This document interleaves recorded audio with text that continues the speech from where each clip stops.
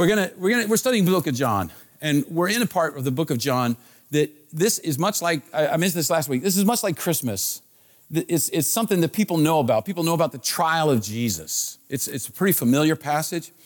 And what I want you to do, I'm going to read it, but I want you to now start to try to think in terms of what's going on, what would it like to be there? What are people thinking, right? So think about this. First of all, we're going to have Annas and Caiaphas. These are the leaders, the spiritual leaders kind of the nation. They're both called the high priest for reasons we'll get into. And they're dealing with anger, right? They hate Jesus and what he stands for. And that anger is spawning from fear because of what he could do to them. They know that if Jesus is the Messiah and he becomes the king of the nation, they're out.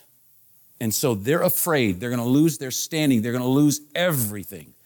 And we're going to talk about that. So what do you have here in this passage? You have tremendous fear from them. And then we'll see, I call it two trials, because we're going to see the trial of Jesus. It'll continue into the next time. And also we're seeing the trial of Peter. What's Peter dealing with? Fear. He's dealing with fear.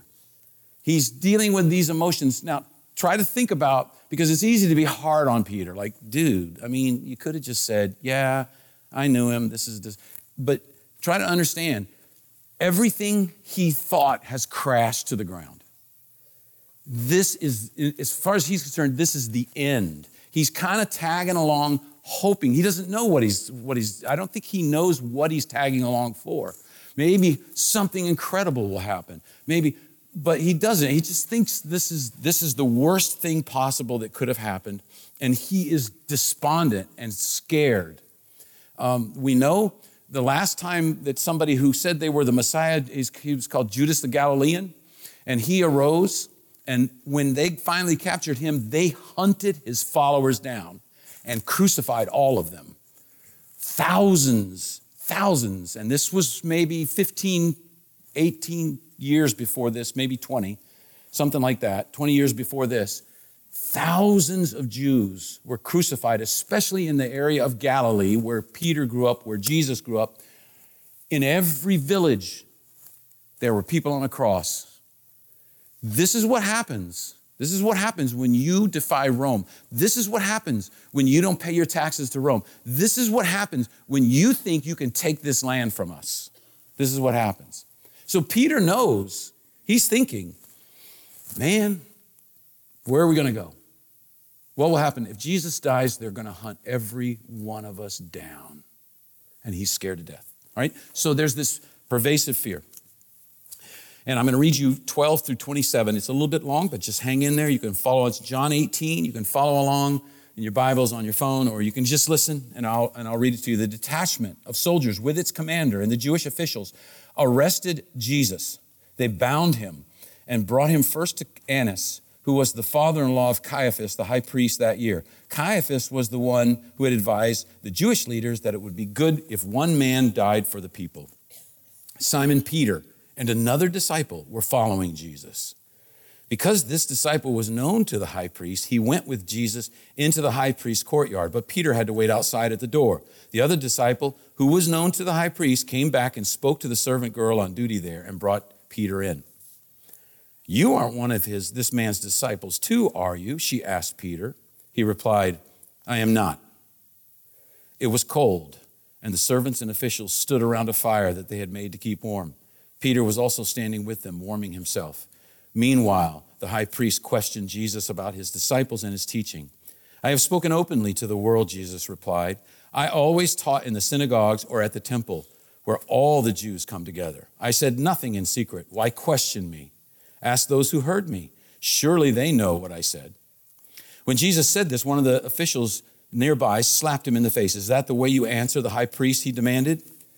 If I said something wrong, Jesus replied, testify as to what is wrong. But if I spoke the truth, why did you strike me? Then Annas sent him bound to Caiaphas the high priest. Meanwhile, Simon Peter was still standing there, warming himself.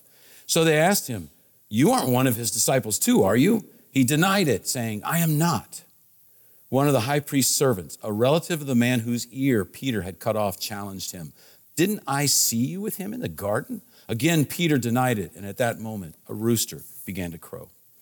So we have this story, we have what's going on here, and in review, we had this long, from John 13 on, where Jesus taught the disciples intensively because he knew he was at the end, his last words, as it were. And so he was teaching them, giving them just a tremendous amount of information, knowing, and it even says in it, we talked about this, knowing that much of it they might not understand at this time. They would understand later. It would start to make sense later. They would have these aha moments later. But Jesus was teaching them, setting them up for that, right? And so he knows that as they leave and they walk over through the valley, over to the Garden of Gethsemane, he knows what's coming. He's teaching, he's praying with them, getting them ready, getting himself ready. And then across the valley, this cohort of soldiers with torches, and then these officials come marching with them. And if you remember, what was interesting was Jesus went to them. It's almost like Jesus was like, you guys could miss me. I'm going to make sure you find me. So he goes to them. Why? Because he's in charge. He's in control. This isn't surprising him. He didn't look across the valley and said, what in the world is that about? He knew. So Jesus goes to them. And so we're going to look at this passage now. He's being arrested and he's being taken into Jerusalem, into the city. And I'm not going to it just flows. This passage just flows. I don't need to outline it because John here is describing events. He's not exactly teaching us a lesson, although the events do teach us, and we'll look at that. But it's interesting to me that Peter, he saw and he was involved in miracles that Jesus did. Jesus quite possibly saved his life by healing the man's ear that he had attacked. Jesus negotiates with his captors not to take the disciples with them, saving their lives. And then Peter denies him 3 times. Do you ever wish you could go back and change a decision you made? I think about this. What was Peter thinking? What was going on in his heart? But if we're honest, we can relate. This can be us very easily. Because if you have failed miserably, let me tell you, you have a friend in Peter. If you are frustrated with your sinfulness and cried out over it, you have a friend in Peter. If you have done something you wish you could take back, you have a friend in Peter. If you have ever felt alone and cold and dark, you have a friend in Peter. If you ever done something so bad that you don't think God will ever want you back, you have a friend in Peter. And we see in this situation, these 2 trials, that there is this basis of fear underlining both of them. The fear that the leaders, the Sadducees especially, have of losing their place. And so what are they doing? They're acting out viciously towards Jesus because of that. And the fear that Peter has, and for both of them, we see something. They're fearing man more than they're fearing God. And this will always undo us. Always. So those first couple of verses where it talks about the detachment of soldiers with the command of the Jewish officials, they arrested Jesus, they bound him, they brought him first to Annas, who was the father-in-law of Caiaphas, the high priest that year. Caiaphas was the one who had advised the Jewish leader that it would be good for one man if he died for the people. Now, I got to take a moment. We've got to set this scene. We've got to talk about the culture that we're in. We've got to talk about the history of the moment. So we've got to take a little time here to talk about Annas and Caiaphas and what's going on here, because this is important for us to understand, all right? There were 3 main groups jockeying for power in Israel at that time, all right? Jockeying for power underneath the Romans. But the Pharisees were a major group. They were considered the very righteous ones. They lived by the law to the excruciating detail. And we've already seen in John how oftentimes they lost the concept of mercy and grace because they were so law-oriented, so works-oriented. They were so so much into just following every little bit. There also were the zealots. The zealots were revolutionaries. The zealots were the terrorists of those days. They were especially strong when you get out to northern Galilee. And if you remember, that's where when Jesus went and fed the people, they said, we're gonna grab him and make him our king. The zealots wanted this king to come. The Pharisees wanted a king, but they thought, we will live so righteously, at some point God will go, man, they're good. I gotta help. I gotta send a king. The zealots, though, they thought, no, we need a king. We need to kill people until we get a big group of people, and then we have an army, and then we get a king. They were for a violent overthrow of Rome, and they were looking for a king. That's why Jesus was so appealing to them. Having a king that can heal your wounded is really good if you're in a war. That's an important thing. Having a king that can raise the dead, that's the best, right? They're thinking about this because they want him to be their king. He has this power. He seems to fit the bill. We can take it over from the Romans. So the zealots, they were the terrorists. I mean, it's that same old thing. One man's terrorist is another man's freedom fighter. They were the terrorists at the time. And the Jews looked at them as freedom fighters for trying to get them freedom. Finally, they were the Sadducees. The Sadducees were wealthy. They were willing to go along with Rome. The Sadducees did not believe in a resurrection. They only followed the first 5 books of the law, and they didn't believe that there was a resurrection. So consequently, what they believed was, if you want good, you've got to get it now. Get while the getting's good. So that's why they did not have a problem going along with Rome, because it made them rich. All right? And so Annas was an especially powerful, he probably was one of the greatest Sadducees that ever lived in terms of power, and he was very smart. He was corrupt. He was poisonous. The Talmud, which is the Jewish writings about history, the Talmud tells us that Annas and his house were evil and corrupt. And so they were in charge. The Romans appointed them in charge of the temple. And that means money to them. They controlled the temple. They enforced the laws of the temple. He had a large family. There are a number of references in some books about the booths of the sons of Annas, who controlled the temple area and cheated people out of their money. How did they do that? Well, if you were bringing a sacrifice, if it was a lamb, it was supposed to be an unblemished lamb, right? So you find a lamb in your flock, you go, wow, this is the most beautiful lamb. This lamb will do for a sacrifice to God. And you come to the temple, and they have inspectors to make sure nobody brings in unclean lambs. And this inspector is in the employ of Annas. And he starts to, just behind his ear, there's a mole. I'm sorry. He's unclean. But today is your lucky day. I happen to have 10 clean ones, pre-inspected, guaranteed. They're a little expensive, but that's what you pay for the pre-inspection. And they would reject lambs and make people buy lambs. What else would they do? They would collect the temple tax. You come into the temple. Maybe you have Roman coins. Maybe you have some coins from Galilee. There's all kinds of currencies going on. And you say, I want to pay my temple tax. This is part of my offering to God. I'm trying to serve God. And they would say, that's great. Except we have special temple coins that you have to use to pay the temple tax. And I'm the exchanger.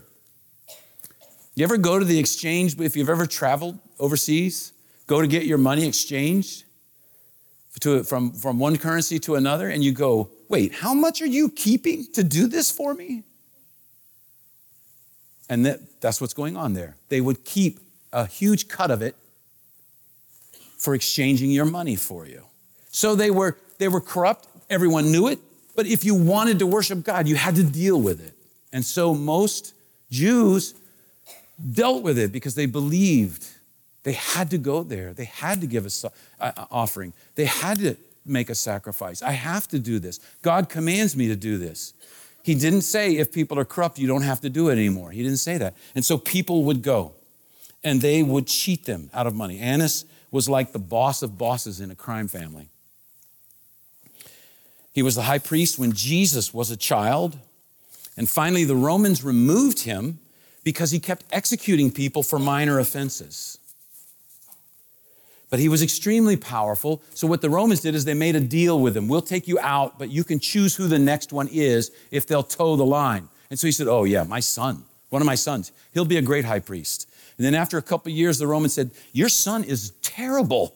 And he says, okay, my son-in-law, Caiaphas, he'll be a great high priest. That's the power Annas had. Rome didn't like him, but they knew he had such power over the people that would be a problem for them. Because understand what's going on in the rest of this chapter is Rome sends rulers to Israel, to Judea, to Galilee, and tells them, look, we don't care what you do, just don't have any wars and collect the taxes and get us our taxes. The taxes, especially around Jesus' time, the taxes for the average Jewish peasant was 50%. 50% of their crop was taken and given to Rome. It was incredible. And so what does that do? That foments rebellions. And so Rome said, collect the taxes and just keep everything under control. If you can do that, you'll get promoted. If you can't keep everything under control, you'll get demoted. And that tells us a lot about what's coming up. Think about the pressure Pilate is under. The Jews want this man executed. Pilate's like, I don't see anything wrong. But is this going to cause a revolt? One man to save me from dealing with a revolt is worth it. See, these pressures that are going on. This is what's going on with Annas. And that's why they call Annas the high priest, even though he wasn't exactly the high priest. He was a former high priest, so he still gets the title. And that's why they call Caiaphas the high priest. He's Annas' son-in-law, and he's the high priest at the time. So he's still very much in power. That's why they took Jesus to his house first. Now, why is this important? Well, I want you to see the power this man had. This is very important to understanding how this stuff develops, but I also want you to see something. I want you to see how he fulfills a biblical prophecy without even knowing it. And this is, I think, is some of the things that are so cool about the Bible and the intricacies of the Bible. Because many times Jesus says, I'm doing this to fulfill Scripture. I'm doing this to fulfill Scripture. And here is one of those Scriptures fulfilled. This is a rabbit trail. All right, so I get my rabbit trail guitar, and I'm going to sing my rabbit trail song. Rabbit trail, Bob's on a rabbit trail. There you go. Okay? Just wanted to do that. That's stupid. Okay, I don't know why I did that. Okay, so we're on a rabbit trail. Here we go. We're going to go real fast, but I think if you think about this, this is one of those things where it shows us how God made things work. This is Genesis 40:10. The scepter shall not depart from Judah, nor the ruler's staff from between his feet until Shiloh comes. And to him shall be the obedience of the peoples. This is a prophecy in Genesis 49 concerning the coming of the Messiah. Now, first just understand, scepter or ruler's staff, that is a sign of power. That's a sign of being in control, of being in charge, of having the power. And to the Jews, the power was all our laws, enforcing all our laws, including life or death power. Okay, that's key to how they understand that, why they understand that way. The scepter, the staff, is the power to judge, including life and death cases. All right? So that's what that means. What does Shiloh mean? In the Babylonian Talmud, it tells us, in many other places, the world was created for the sake of the Messiah. What is the Messiah's name? The Messiah's name is Shiloh, for it is written, when Shiloh comes. All right? And there's other references about that. So the Messiah, the rabbis identify it as Shiloh. The scepter will depart, and that's the sign that Shiloh is here, that the Messiah has come. You got that? Okay, this is why this is key, because when did the Jews lose the power to execute a man? When the Jews were captured by the Babylonians, they let them continue to have that power. When the Jews were captured by the Greeks, they let them continue to have that power within their people, the power of life and death. When the Romans came into power and conquered it, they did too. Until around 20 to 25 AD, when the Romans decided, after watching Annas, after watching his son, they said, we can't trust you with this power. You keep killing people for minor religious infractions, so you don't have it anymore. We rescind your right to kill someone, to execute someone in a trial. So back to that scripture. This power, the scepter, shall not depart from Judah. This power, the ruler's staff, from between his feet, until Shiloh comes. Now, if you know what's coming, you know what happens. Jesus is going to be at Caiaphas, and then they take him to the Romans. And they even say, we're not allowed to kill people. You have to order that. Because Pilate says, judge them by your law. And they say, we can't. You took from us the power. In fact, in another part of the Talmud, there's two Talmuds, the Babylonian Talmud and the Jerusalem Talmud. The Jerusalem Talmud says about 40 odd years before the destruction of the temple, the power of pronouncing capital sentences was taken away from the Jews. This destruction of the temple was around AD 70. So 40-something years before that is around AD 25. And so even in the Jerusalem Talmud, which they are not Christians, they're not in any way on Jesus' side, they're admitting this is when we lost it. It was when Jesus was alive. And in Genesis 49, how will you know when the Messiah comes? When the power of life and death is taken away. That's when the Messiah comes. So, this prophecy in Genesis 49 rings out to us today. Even today, it tells us. And this is an incredible prophecy that has come true. And the people who are against Jesus confirm it. It's not like we're sitting here going, we figured this out. The Jews confirm it by saying that's when we lost life and death. So by our own scriptures, by their own scriptures, that's when the Messiah comes. That's when Jesus lost his life. He was the Messiah. And it's interesting because it says in Genesis 49:10, and to him shall be the obedience of all peoples, all the peoples. Jesus came preaching something the Jews had never thought about. I'm here for everyone in the whole world. I'm here for the Gentiles. I'm here for this Syrophoenician woman who's got this terrible problem with her daughter. I'm here for this Roman centurion that you all hate, and I'm going to heal for him. I'm here for everyone in the whole world. And so you have this verse from Genesis 49:10, written thousands of years before, that comes true in that day.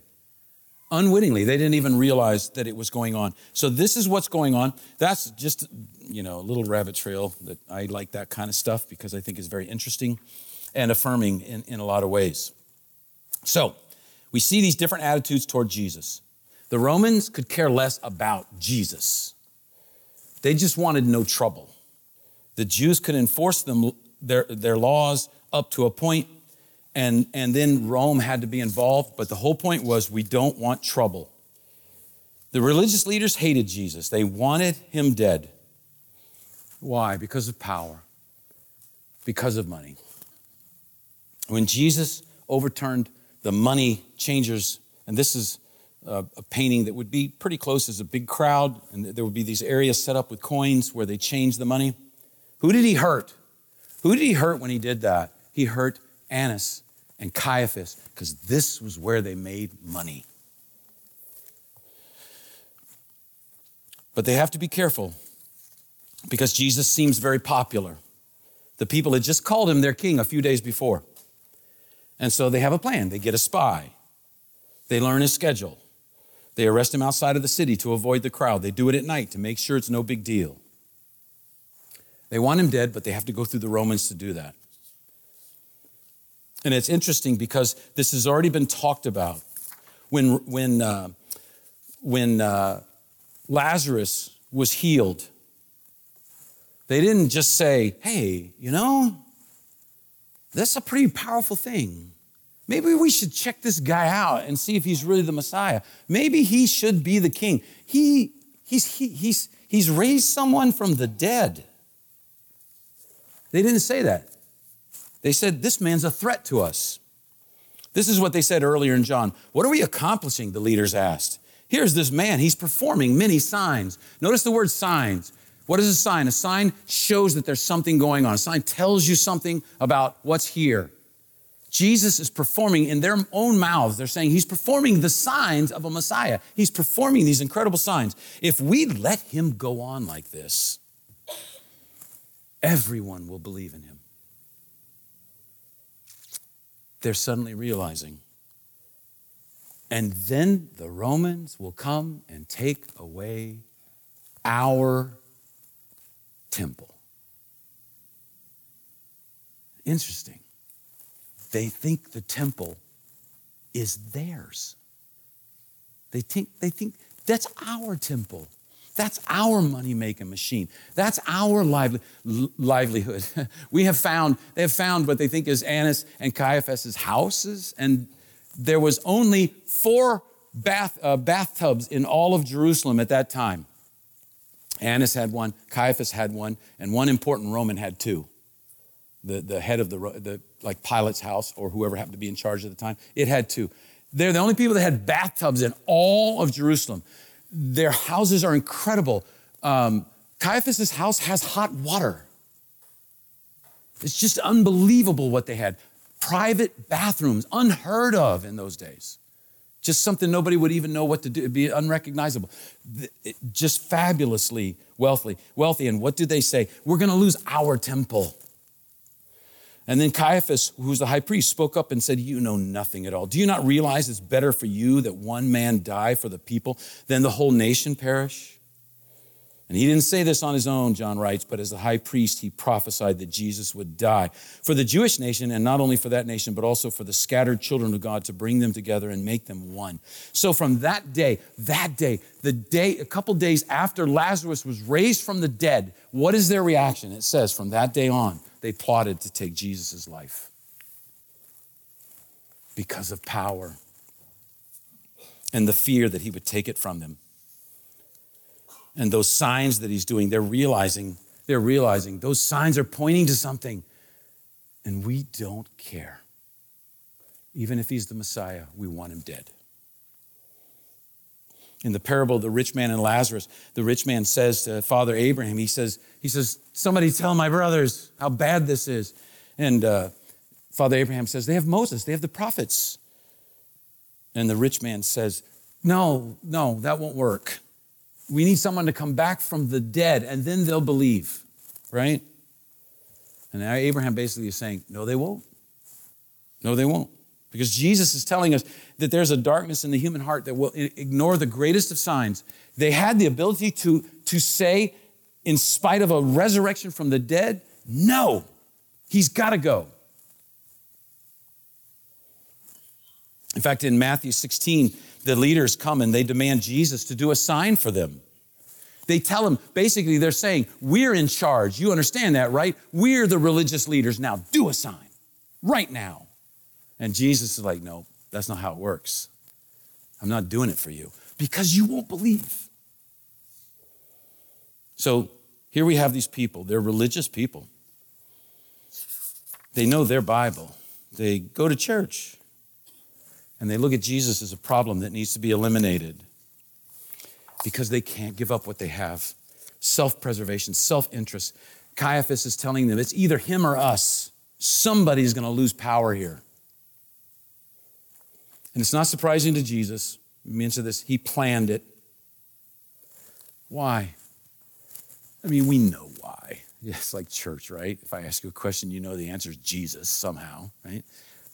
But what's going on here? Jesus is saying, I'm going to show you power. But I'm going to show you real power. The power over death. Because that is the real power. Everyone's interested in power. And Jesus says, there's one. And so they take him away. Have you ever seen someone led away in handcuffs? Have you ever been like, have you ever been led away in handcuffs? Because inside I wanted to scream. No, it's not. Inside what you will want to do is you'll want to scream. It's not what you think. There's an explanation for this. Why? Because people tend to think, they see someone led away, they think, that guy's, I wonder what he did. I wonder he's guilty. I wonder what he did. What did he do to deserve those handcuffs? And Jesus is led away that way. He goes to Annas' house. Simon Peter and the other disciple were following Jesus. They don't mention who that disciple is. People have all kinds of ideas, but I don't know that anybody can tell for sure who it is. But somehow he has connections. Because this disciple was known to the high priest. He went with Jesus into the high priest's courtyard. Peter wasn't let in, but Peter had to wait outside at the door. The other disciple who was known to the high priest came back and spoke to the servant girl on duty there and brought Peter in. Then servant girl, is she some sort of a slave? They say girl instead of woman, so she's below age of which for them was about 13, 12 or 13. It could vary at times with how they celebrate that and do that. But so she's probably a preteen, maybe even younger. Basically, she just says, you're not allowed in. You can go in. You're not allowed in. And it's a pretty simple thing. She has soldiers inside that will back her up if there's a problem. And so what happens? They're following. Peter gets let in. Imagine again the tension in Peter's life right now. The fact that if I'm discovered, I could die. He's incredibly afraid. And this little girl says, you aren't one of the man's disciples, are you? And he replied, I'm not. Peter, just a little while ago, had said, Jesus, I'll die for you. I'll die with you. And now this young slave girl confronts him and he falls to pieces. He's caught off guard. He's surprised in the moment. He makes a snap decision. Self-preservation kicks in. And he denies. Do you ever have things in your life where something that you did, the memory of something that you did, makes you feel terrible and guilty and worthless? Let me just tell you, it gets worse as you get older. It gets worse. It's so funny. Some of the really fun things I don't remember as well. But I remember some terrible things I did in high school. And the fun things you remember, it's like, oh yeah, that was fun. The terrible things are like high definition, full color. I hate that I did that. I hate that I hurt that person, that I used that person, that I did that, whatever it is. And I know I'm not going to tell you any of them. I almost told you how I got led away in handcuffs, so I'm not going any deeper than that. Those things, this is one of them for Peter. And Peter is us. What do we do? What did Peter do? He cried bitterly afterwards, Scripture tells us. But we also know, and we're coming to it, that great passage in John 21, where Jesus calls Peter out, and Peter flies to him. He goes to him. He jumps in the water and swims to him. And that is something where if we know how people back then thought of water, is amazing. And it may have been the water, maybe he didn't swim, it's just that he jumped in and he went to him. Maybe it was fairly shallow, but water was the place of evil. Not many people learned how to swim because they figured if you fell in the water, you're a goner. The demons have you. Why prolong the agony? And so they thought of water as evil.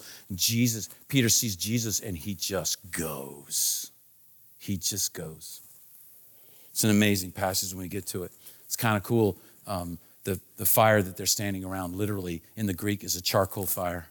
And when Peter gets to the land in John 21, Jesus has built a charcoal fire instead of just out of wood.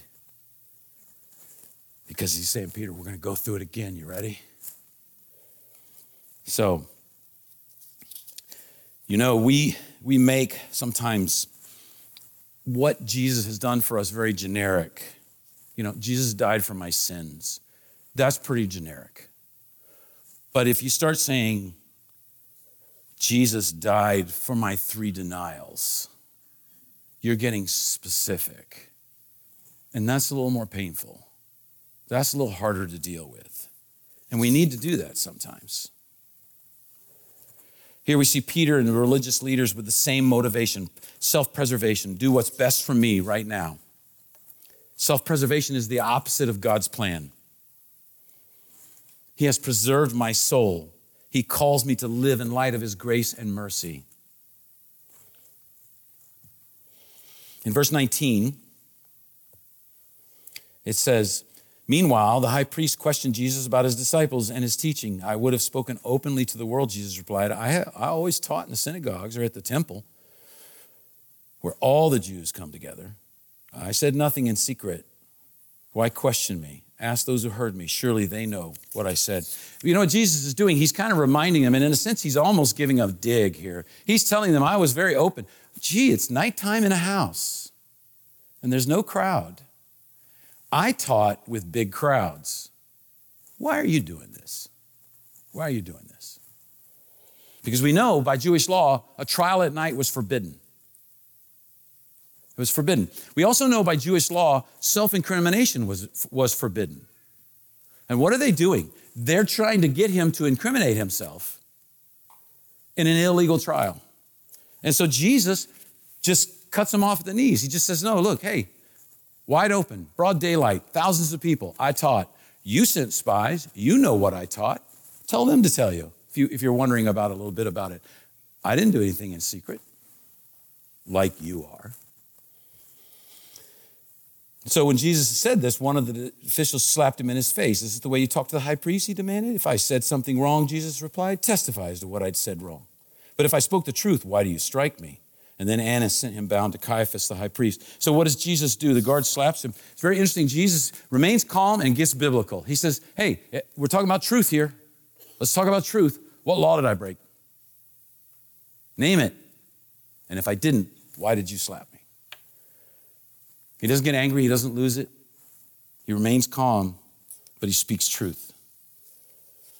And this seems to frustrate Annas, so he sends him away, hoping that Caiaphas will take care of this. In verse 25, it says, meanwhile, Simon Peter was still standing there warming himself. So they asked him, you aren't one of his disciples too, are you? And he denied it, saying, I am not. One of the high priest's servants, a relative of the man whose ear Peter had cut off, challenged him. Didn't I see you with him in the garden? Again, Peter denied it, and at that moment, the rooster began to crow, just as Jesus had told him it would. These are the second and third denial. In Matthew, it says they recognized him by his accent. We've talked about that. The Galileans had a very, very kind of different accent that was considered uncouth, and it just gave them away. And one of them says, I can tell by the way you talk, dude, you're from Galilee. You got to be one of Jesus. And Luke tells us that he went away and he wept bitterly. He wept bitterly. So let's think about this for a moment. What can we learn from this real quick? What can we take home from this? Because this passage is a very straightforward passage. We don't have a lot of teaching. We have a lot of content. But there are some things that we can learn, some things that we can take home.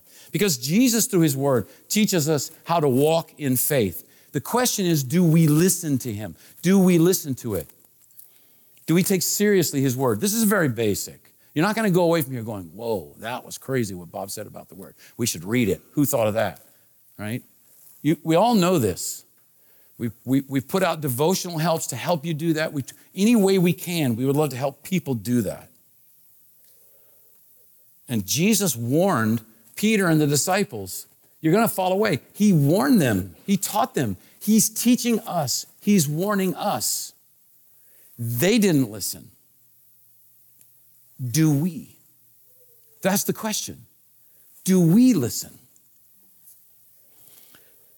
The second thing we can learn is that these things we learn and we grow for a purpose. These teachings that Jesus gives us are not just for us. They're to grow us so that we can reach others. In other words, the point is to have an outward focus, not a self-preservation focus. That's part of the problem with Peter. That's part of the problem with the Sadducees and the Pharisees. It was all self-preservation. Jesus is not teaching us about self-preservation. He's teaching us to be focused on others. Love others, serve others, learn and grow. And it's interesting, that's what happened with Peter. If you read 1st and 2nd Peter, you'll find some themes that come up a lot. One of them is, think about this, one of them is humility. Peter talks a lot about humility. Peter, that's what happened to him. That's how he grew. He learned humility. He says in 1 Peter 5, all of you, clothe yourselves with humility towards one another because God opposes the proud and shows favor to the humble. So then humble yourselves under the mighty hand of God that he may lift you up in due time. Cast your anxiety, your worry about self-preservation. Cast your anxiety on him because he cares for you. Here is Peter, the guy that shoots his mouth off all the time. The guy that always, a lot of times has wrong ideas, goofy ideas, because he just, I had a friend who reminded me of Peter. My dad used to say, that boy's mouth enters the room 5 minutes before the rest of him. Because he's just saying, and that's Peter. And now suddenly Peter is talking about being humble. He's learned this. God wants us to learn.